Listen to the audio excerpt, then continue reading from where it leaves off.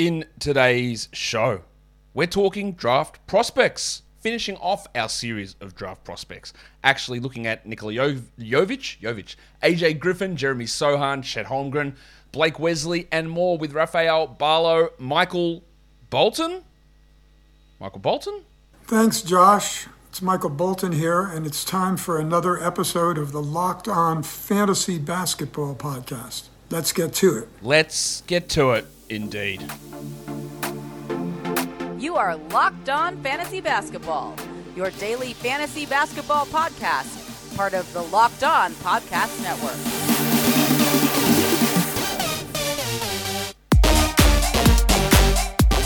Hello and welcome to the Locked On Fantasy Basketball Podcast, brought to you by Basketball Monster. My name is Josh Lloyd, and I am the lead fantasy analyst at basketballmonster.com and at Yahoo Sports Australia.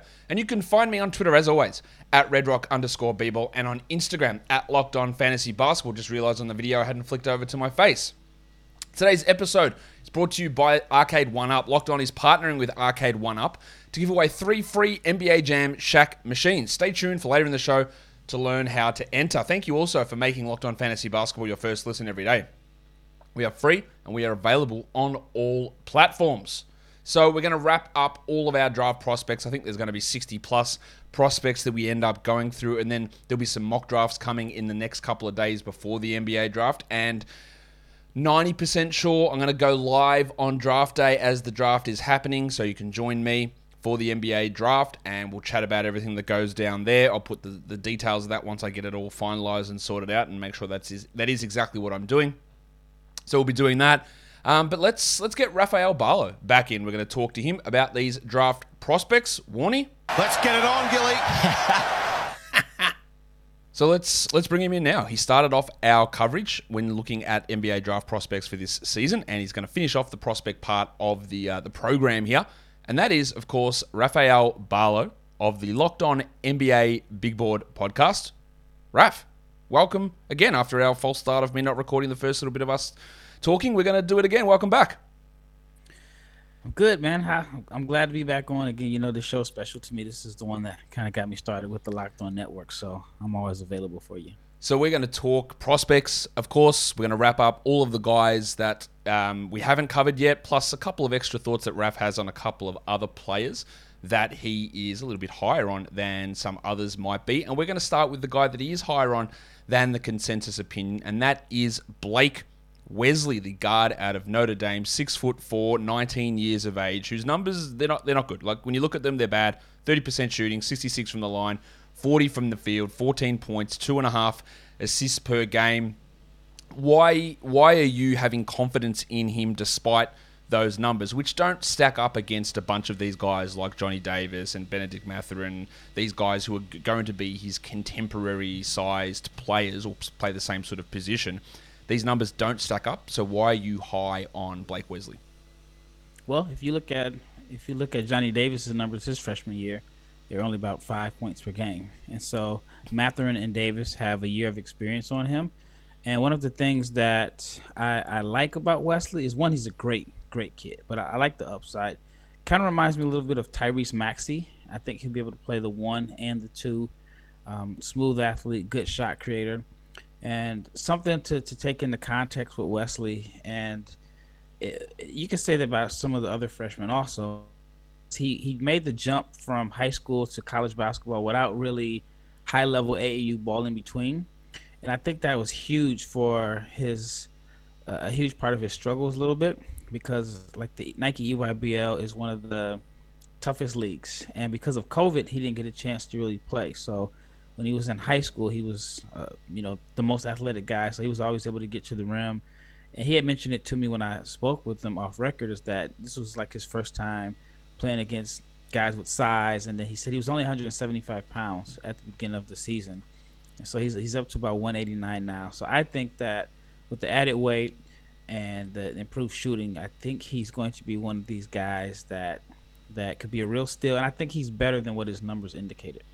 Well, that'd be good, because his numbers indicate that he's not an NBA player at this point. Obviously, if you're putting up those numbers, that's not great. With a assist to turnover ratio basically at 1, 2.4 to 2.2 assists to turnovers per game. He is only 6'4", so probably more on that Donovan Mitchell size player.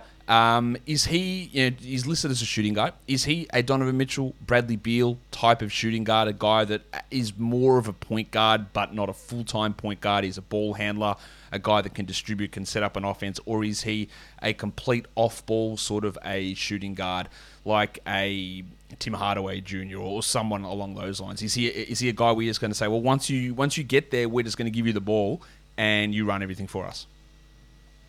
I think like I said, Tyrese Maxey. Yep. Or Maxey can play a little bit of both. And I mean, I think that was one of the reasons why Maxey kind of fell into the 20s, because some felt like he was too small to be a 2, but not good enough to be a 1. They were concerned about his outside shooting also. But we've seen Maxey has developed into a guy that I think could end up being, no pun intended, a max player. Yep. And so I think Blake Wesley has the same type of athleticism, a little bit bigger than Maxey. And I just see some similarities there. What about defensively? Is he just going to get roasted, or is the length going to be a positive there? Does he try? Is he one of those guys who tries but doesn't have the quickness, or he has the quickness and doesn't try? Like, where's his defensive ability sitting?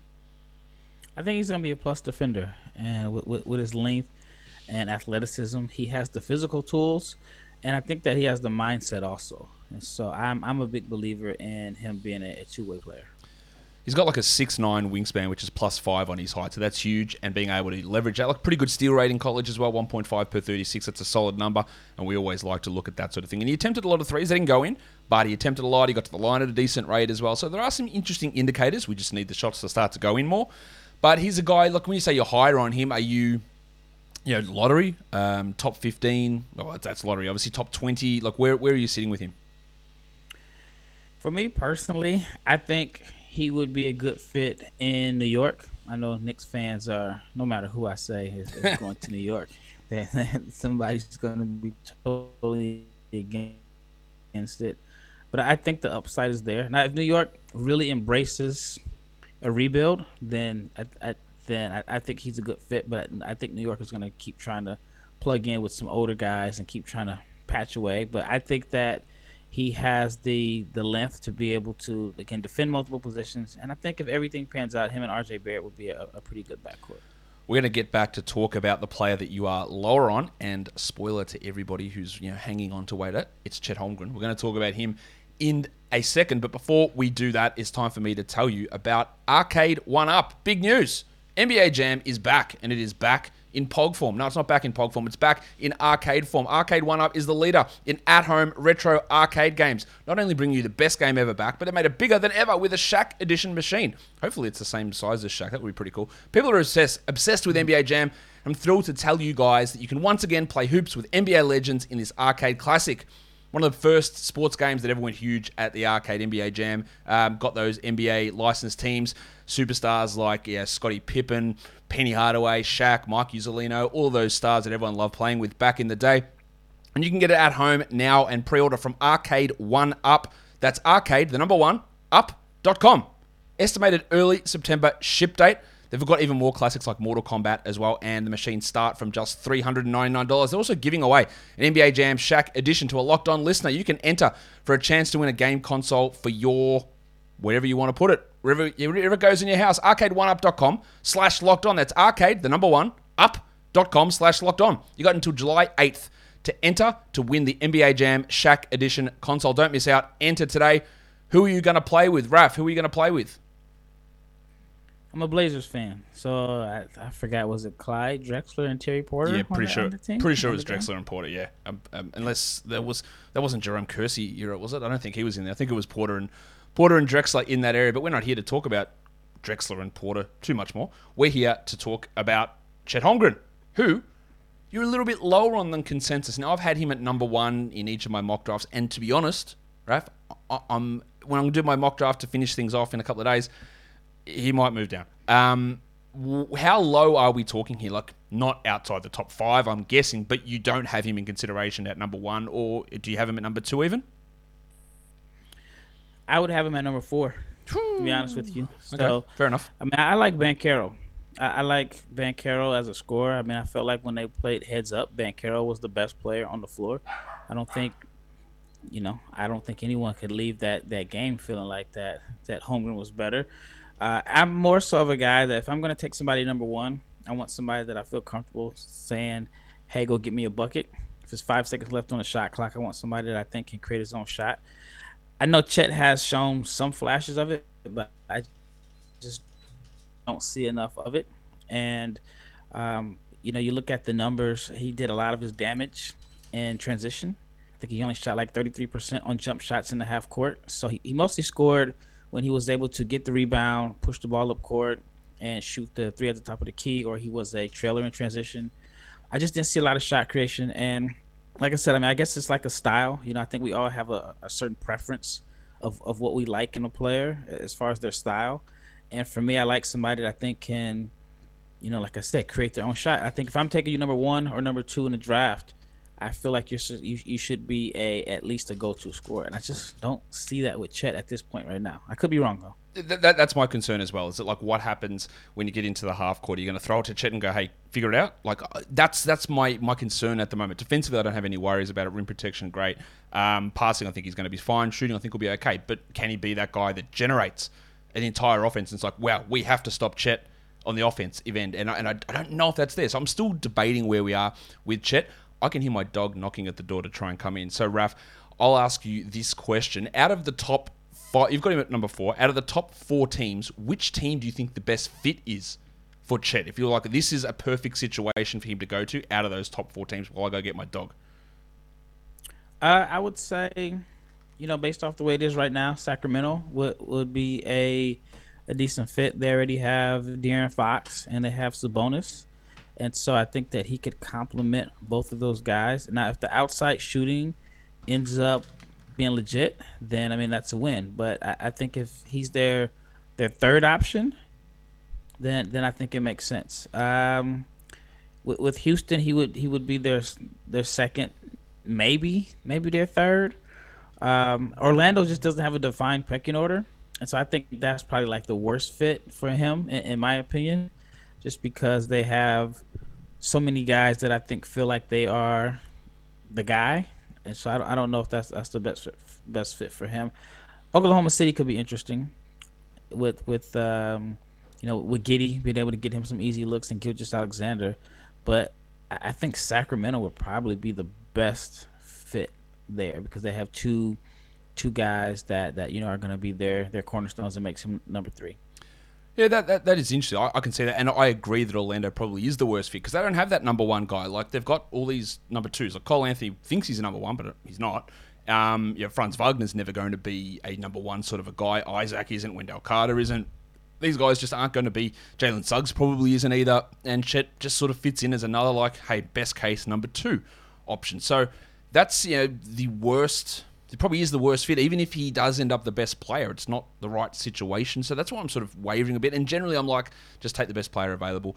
But when those guys are pretty close, then fit has to sort of come into it a little bit more. So we'll see what happens when I do end up doing my mock drafts in the next couple of days. But I'm tending to lean a little bit more your way in terms of the Banchero at number 1 situation because of the ability. And if Jabari Smith doesn't have that ability really either, like Banchero, to be a guy where you just run everything through him, and that does lean me to push towards Paolo at number 1. The last question that everyone has for Chet, and I've asked this before to other people, do you have concerns about the frame? I mean, he hasn't shown any history of injuries, and I know when most people have concerns about the frame, they're worried about his durability. That's not necessarily my concern. It's actually when I spoke to a executive for NBA team, and we kind of were on the same page. It's like, all right, even though we know that defensively he's going to be good, where do you play him at? So do you play him at the 5? Well, then, I mean, he's going to have to guard, of course, Embiid, Jokic, those guys are going to give him trouble, but some guys are just going to be able to just seal him. Some of the bigger guys like a Valanciunas, guys that are, going to be 60, 70 pounds more than he is. So if you play him at the 4, similar to like Jared Allen, then you kind of take away his ability as a pick and roll defender. Now he just becomes a weak side shot blocker. And you can kind of, maybe space him out by having him defend like a great shooter. So I think defensively he has all the tools, but I wonder like what is his best position and how can you maximize his tools on defense if you're not playing him at the 5? Yeah, that's going to be the concern. Now, we've seen skinny players in the NBA, probably not to this level. We've seen some guys come in. The name Giannis Antetokounmpo comes to mind because he was extraordinarily skinny, but obviously he is now absolutely gigantic. I don't think Chet's got quite the same frame to build that size on, but do you think there's any hope of him becoming even like, averagely built with stronger shoulders and a wider chest? Like, is there hope for him to put on that weight, or is it just not going to happen? You don't think? That's the multi-million-dollar question. I saw him at the combine, and he looked even skinnier in person. The whole stereotype or the whole joke that the TV adds 10 pounds. I feel like that was legit. I even did like some research. I think like Kevin Durant was like 215 at the same time. Even Garnett was around 215. And I think, and I don't know how correct it is. It doesn't look correct, but I just saw Victor Wembanyama is 220. That doesn't sound right at all. It doesn't sound right. They had him at 220. So if Chet is 195, it's like even if he does gain 15 pounds, which is great, he's still the same weight Durant was when Durant was a rookie. And Durant, you look at those pictures, he was extremely skinny. So there is some concern there, but at least for me, not from a durability standpoint. I even think Porzingis was 15 to 20 pounds heavier at the same stage.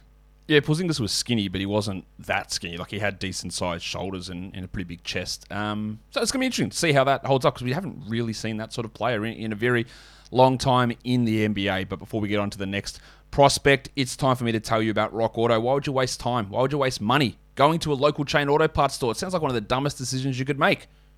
It's stupid. You could just get these parts for your car, whether it's brake parts, tail lamps, motor oil, or even new carpet. You can get it from Rock Auto because they're a family business. They've been serving auto parts customers online for over 20 years. Why would you spend 30, 50, even 100% more for those same parts for your car? So head to rockauto.com, browse their extensive and exhaustive catalog to check out every part that's available there for your car or truck and get them into your cart. And when you go to checkout and they say, hey, how did you hear about us? Tell them that Locked On sent you, right? Locked On, right in that box. Rock Auto.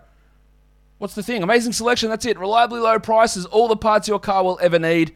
RockAuto.com. Let's go to another player who's got high pedigree but had some struggles in college. Injuries over the last couple of years have really impacted him. And that is AJ Griffin, the 6'6 forward, 19 years of age from Duke. The number one thing, let's get out of the way, absolutely elite shooting numbers. 45% from three on a decent number of attempts, 54% attempt rate. Not much else in the numbers, 10 points per game, half a block, half a steal, 1 assist. Injuries, he played 39 games, but only 24 minutes, but injuries in the past have impacted him, and he sort of was, I guess, misused, I think, at times in that Duke offense by Coach K. The shooting, I think it's real. I don't know what you think, but what else is he bringing that's not that level of shooting? I think there's more to his game than he was able to showcase. I know that he got injured he had like a lower leg injury at the beginning of Duke's, I guess their camp. I was going to say training camp, but I guess at the beginning of the school year. And I think that kind of set him back. And even though he did play, he might have played the entire season. Yeah, he basically take did. A game or two. I felt like they were just kind of bringing him along slowly. He wasn't really aggressively attacking the rim. He did start showing some flashes towards the middle of the season when they brought him into the starting lineup. But I think, like you said, he was mostly just used as a spot-up shooter. So I feel like, if you look at his high school film, you can see that he did show more ability to put the ball on the floor. I don't think he's going to be like an exceptional rim, a guy that puts a lot of pressure on the rim. But I do think that there's, again, like more to his game. I think that he should be able to use his size and kind of punish smaller defenders on switches. And when I first watched him, I understood a little bit of the Jimmy Butler comparisons. But if you watched him at Duke, then you're not understanding why he was compared to Jimmy Butler at one time. So, okay, the shooting, we're good with it, right? What else is there? Is there passing? Is there running an offense mentality? Is there two-way switchable defensiveness because he's got the size. Like 6'6" is great, and the 3 part of the 3-and-D is there. So there's you can be a 3-point shooter, you can be a 3-and-D guy, or you can be a 3-and-D guy who then can be the absolute ultimate outcome is Paul George, Kawhi Leonard at 3-and-D wings who then run an entire offense. Is there passing ability there? Is there defensive ability there? I think so. I think so. I'll go back to the Jimmy Butler comparisons. Butler, I don't think he gets his just due in a sense because he's not like a really sexy player in a sense. Like you don't really see Jimmy Butler highlights. It's very basic in a sense, but he's very good at what he does. So you can run Jimmy Butler in pick and roll. And I think over time, Griffin should be able to develop into that type of player. He's really young. He's like the second youngest player in this draft class behind Jalen Duren. Doesn't turn 19 until the end of August, so heaps of development time. You hope that the injuries are a thing of the past and that doesn't bother him, and we hope to see a little bit more flashes from him. But everything's there that you want. The shooting, the size, the position, all that stuff is there. So it's going to be interesting to see whether that actually does translate over. We're looking at another forward prospect now, and that is Nikola Jovic, the 19-year-old 6'11" wing power forward from Serbia, much like Nikola Jokic, played for the same team, Mega, over in Serbia, averaged 12 points per game, 32% shooting from 3, attempted a lot of threes. 6 boards, assist numbers, pretty good for a wing-sized player. Yeah. Defensively, that's going to be the concern with him. Didn't have the greatest season over in Europe. You would have hoped for guys who have success coming out of that Adriatic League, Nurkic, Jokic, obviously, even guys like Goga Badadze playing over there. Their numbers are unbelievable. Like, they stand out and you go, holy crap, like, what is this? Whereas Jovic's numbers come in, you go, like, that's all right. Like, the thing that stands out is, like, okay, he averaged 4.6 assists per 36, so that's pretty good, but nothing actually stands out. And I would hope that a guy playing in that league can actually just blow up with huge numbers. So, what's the selling point on Jovic? Because it seems that he's going to go in the top 20. What is it that's attracting us here? Versatility. 6'10", can handle the ball, can pass. The shooting is up and down, but I think there's potential, especially in the corners. And so I think that's the intrigue of a 6'11" ball handler that can make plays for others, and the versatility. So you have him on your team. You can run 4-5 pick and rolls, 4-3 pick and rolls, and I think a creative coach can really unlock his skill set and create some mismatches. My biggest concern with him is, let's say he goes to a team or let's say he goes into a situation similar to Deni Avdija, where Avdija didn't really get an opportunity to play with the ball in his hands, and he was, I think his rookie year, it was Westbrook and Bill. So when you have those two guys on your team, you're not getting touches, and you have to stand in the corner. And putting Deni Avdija in the corner doesn't maximize his skill sets. We saw a little bit at the end of last year when the Wizards knew their season was over, and I think they brought him off the bench but let him initiate the offense. And so I said all that to say this. I think with Jovic, my biggest fear is that he goes to a team where they already have too many other ball handlers, and they just kind of stick him in the corner. And if you stick him in the corner, you're not going to maximize his gifts. But I think that you have to trust your development team, that you can develop him into a better shooter. You get a creative coach, and then you have a versatile weapon that can, just create mismatches all over the floor. Who do you like in terms of that bigger wing group? I'm going to say group. There's 2 guys I'm going to talk about here. One of them is Jovic, those 6'9" to 6'11" wing forward players who need the ball to handle and run offense and pick and roll. Him or Ousmane Dieng, who, again, had significant struggles playing in an overseas league, but he's a 6'9" wing who can handle the ball and can pass really well. Like, who do you like better? I think Dieng, and he's actually like 6'10" now. I had a chance to speak to him at the Combine, and I met him last summer. He's noticeably bigger as far as like stronger. I think he's a little taller, and actually I thought he would have been taller than 6'10". I saw him walking down the elevator with some guys that were listed as 7-footers, and he seemed like he was right there with them. I think Dieng also has the 3-level scoring potential. I think defensively, he could be a versatile defender that could defend multiple positions, especially once he fills out. I think he should be able to slide his feet and at least be able to switch out on ones from time to time. Definitely just going to have to get a little bit more physical to guard some of the bigger wings. And I understand like Jang's struggles were, I mean, those were some of the worst stats I've ever seen. Like the first half of the season was like what, 4 points, 20% from the floor, 17% from three. But I didn't really put it into context that he was an 18-year-old kid that was in Australia by himself due to the strict COVID restrictions. Couldn't have like family or anyone there, and I know plenty of 18-year-olds that struggle with just going to college away from home, and so I think that played a major role in his struggles. But once he got comfortable, he looked like the player that people were high on coming into the season. Let's move on to another wing player, and this is a guy that I don't know why I waited this long to talk about him, but I'm pretty interested to see what you've got to say about Jeremy Sochan, because the size is there, the defensive ability is there. I think there is offensive upside, and if I'm taking a swing in a draft, like if he hits, like it's huge, like it's absolutely massive. We referenced earlier Paul George, Kawhi Leonard, these wings who started off really defensively and then developed an offensive game, and look, they're the exception, obviously, but Sochan's got that defensive ability right there. We saw the success of someone like Herb Jones coming in as a defensive wing and having success straight away in the NBA. Given the lack of top-end star talent in this draft, in my opinion, you're taking a flyer on someone with that size and that defensive ability and switchability, the ability to defend at least 3, maybe 4, maybe 5 positions is super valuable. So, am I completely off on thinking that, if I'm taking a swing on someone like this archetype of player hits, it's more valuable than almost any other type hitting? Or I'm just completely off and he's going to be Isaac Okoro, Michael Kidd-Gilchrist on offense? Well, I haven't heard of MKG in a while. It's crazy that he's not even 30 and he's out of the league, and he hasn't been in a couple of years. I think those are fair assessments, because both of those guys were selected really high. I don't think Sochan will be, a top 5 pick, but those are fair assessments. And I mean, for him, the swing skill is his shooting. He does have some offensive skill set that I think that you can build around. I think he's a decent passer. He's a cutter.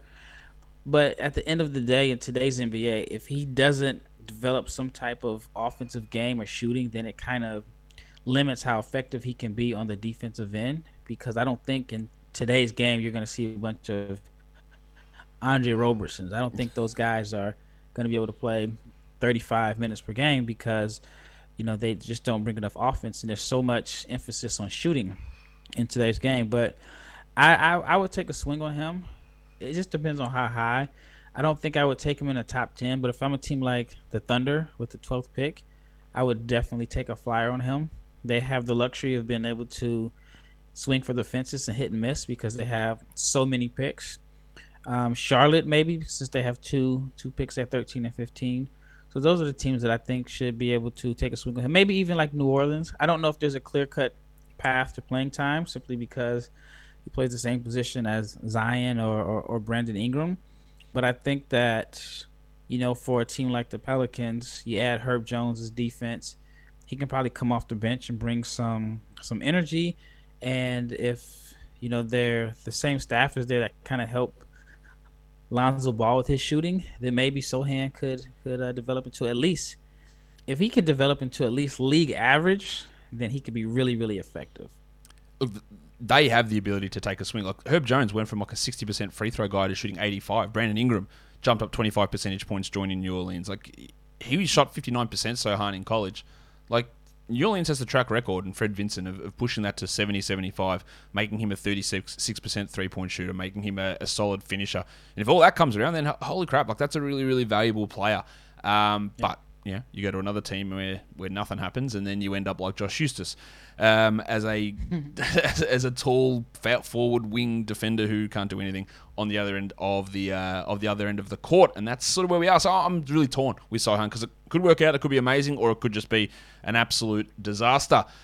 Next guy, Keon Ellis, a 6'5" guard, Alabama. He's older, 22 years of age. Senior, who's got a really high steal rate, averaged only 12 points per game and only a 17% usage, which is a little bit red flaggy to me as a 6'5" shooting guard and a senior. You're still not getting a good usage. and he shot well, 37%, really good three-point shooter, great from the free throw line. We see success for some of these older guards going late in drafts, just coming in and being solid. But is Ellis one of those players, or is he just a little bit of like, we put up these numbers that aren't even overly impressive as a senior, and I'm not sure how that translates. Well, I think if we went back a year ago, we may have been saying the same thing about Herb Jones. That's true. He was a senior. We were going to say, oh, he can't shoot. I mean, he was SEC Player of the Year, but we probably had more red flags than positives. And you never know, Keon Ellis could be this guy this year. Maybe it's a lazy comparison since they both went to Alabama. But I was high on Ellis during the season. I kind of soured on him a little bit at the combine. And I know I shouldn't put too much stock into, what I saw at the combine. But I think that he does have some potential. He's just in this weird range to where I don't see him mocked in the 30s a lot. And then I think once you're outside the 30s, that's scary hours because you could end up not being drafted. And so I think for him, it could be a situation where his agent decides it's best for him to not get drafted so they can do like what Austin Reeves did, where you can kind of handpick a situation or handpick a team that you feel gives you the best clear path to playing time. So I think he falls into that range. But if he pans out, I think he has some ability to create his own shot and knock down shots and be a defender. So, a team like Minnesota that has multiple picks in the second round, I think it would be foolish of them to pass on a guy like Ellis, especially when, they're a playoff team. So I think with their picks, they can swing for upside and take some guys that could possibly come in and contribute right away. Last guy we're going to talk about on the show today is a younger player. That's Justin Lewis, the 6'8 forward from Marquette. Just turned 20 a couple of months ago. Really good wingspan, 7'2", 7'3". Wingspan is huge. 32 minutes a game last year. 17 points, 8 rebounds. Attempted a lot of threes and hit them at a decent rate. Not great, but 35%, 76 from the line. So there's some shooting upside there, some rebounding upside. What sort of a player is he? He's got that prototypical size. He's 6'8", huge wingspan. Good rebound numbers. Is he a defensive guy out there, defensive stopper out there, or is he more of a higher usage player that's never going to translate to the NBA because he had 28 usage in Marquette? What sort of role could you envisage for him in the NBA? I think he's going to have to earn his playing time as a defender. And I think once he establishes himself as a switchy defender that can defend multiple positions, he has the strength, he has the crazy wingspan, then I think you'll be able to see him show what he can do offensively. But I don't think offensively he's going to have a major role early in his career. But I think once he establishes, what he can do on the defensive end as a shutdown defender, I think you're going to need a guy like him that has the strength to defend some of the bigger wings, but I think he can rebound. I think he could even play some small ball 5 in some lineups. And maybe not for more than 10 minutes per game at the most, but I do think that a creative coach can kind of maximize his versatility. But I think he does have enough offense to where he can be a defensive stopper in a sense, but still not be a total negative on offense. What do you make of a comparison with him, say, with another guy who seems to project similarly to me in this draft, Josh Minott, the 20-year-old forward from Memphis, who has got that, again, similar size body, is probably going to have to make it work defensively to have a role in the NBA. How do you compare Lewis and Minott together? I actually think they're totally different. I think Lewis is a natural 4 in his build, while Minott he has the body type of a wing, but he's not as skilled offensively. He plays like a blue collar 4. Most of his points come from crashing the glass or cutting offensive rebounds or whatever. I think he's a good passer. I think that he's shown some flashes of being a decent passer. I actually spoke to a former coach of his, and maybe it was former coach talk, but he thought that he had the defensive potential to be like Mikal Bridges. Just didn't get the right opportunities in Memphis, and he has a long ways to go as a shooter, but he believes that he could be one of those defenders that you can put on the other team's best player for 30 minutes per game, and he makes the offensive player work for every shot. So it's weird because I think Lewis is head and shoulders above him offensively, but I think Minot has I think with his size and his athleticism that he could be able to defend more positions and be more so of a wing lockdown defender. Well, that's going to be interesting to see how that all works out. There's so many of these 6'4 to 6'8, 6'9 players in this draft, which is the sweet spot for size in the NBA, and just working out which ones are going to be the right selections for teams. Raf, you've got a busy couple of days coming up. People can find all of your stuff at Locked On NBA Big Board. What do you got coming out on the podcast this week? So we're probably going to do like a community mock with all the guys on the Locked On NBA Big Board staff, and then I think we're down to like 3 days before the draft. So I think maybe for the next 3 days we'll do community mocks, and we'll probably break it down into tiers. Make sure you are following the Locked On NBA Big Board podcast. Raf and Leaf and Sam and Richard doing a bunch of great work over there, so check those guys out. Raf, thank you once again for coming on the show. It's always great to have your knowledge on here, and thanks for making the time for me. No problem. Anytime, let me know, and I'll make it happen. And that'll do it for me today. Don't forget to follow this podcast on Apple Podcasts, Google Podcasts, Stitcher, Spotify, and on the Odyssey app. If you're here on YouTube, thumb it up. Leave your comments down below. Tomorrow, mock draft. Mock draft with a guest. We're going to be going back and forward, taking teams and seeing how things unfold on the fly. And then my final mock draft will be on Wednesday, where I'm going to do a combination of what I think will happen, what I would do, and then an absolute wild, hey, let's just get crazy mock draft. 3 mock drafts in one coming on Wednesday. Guys, we are done here. Thank you so much for listening, everyone. See ya.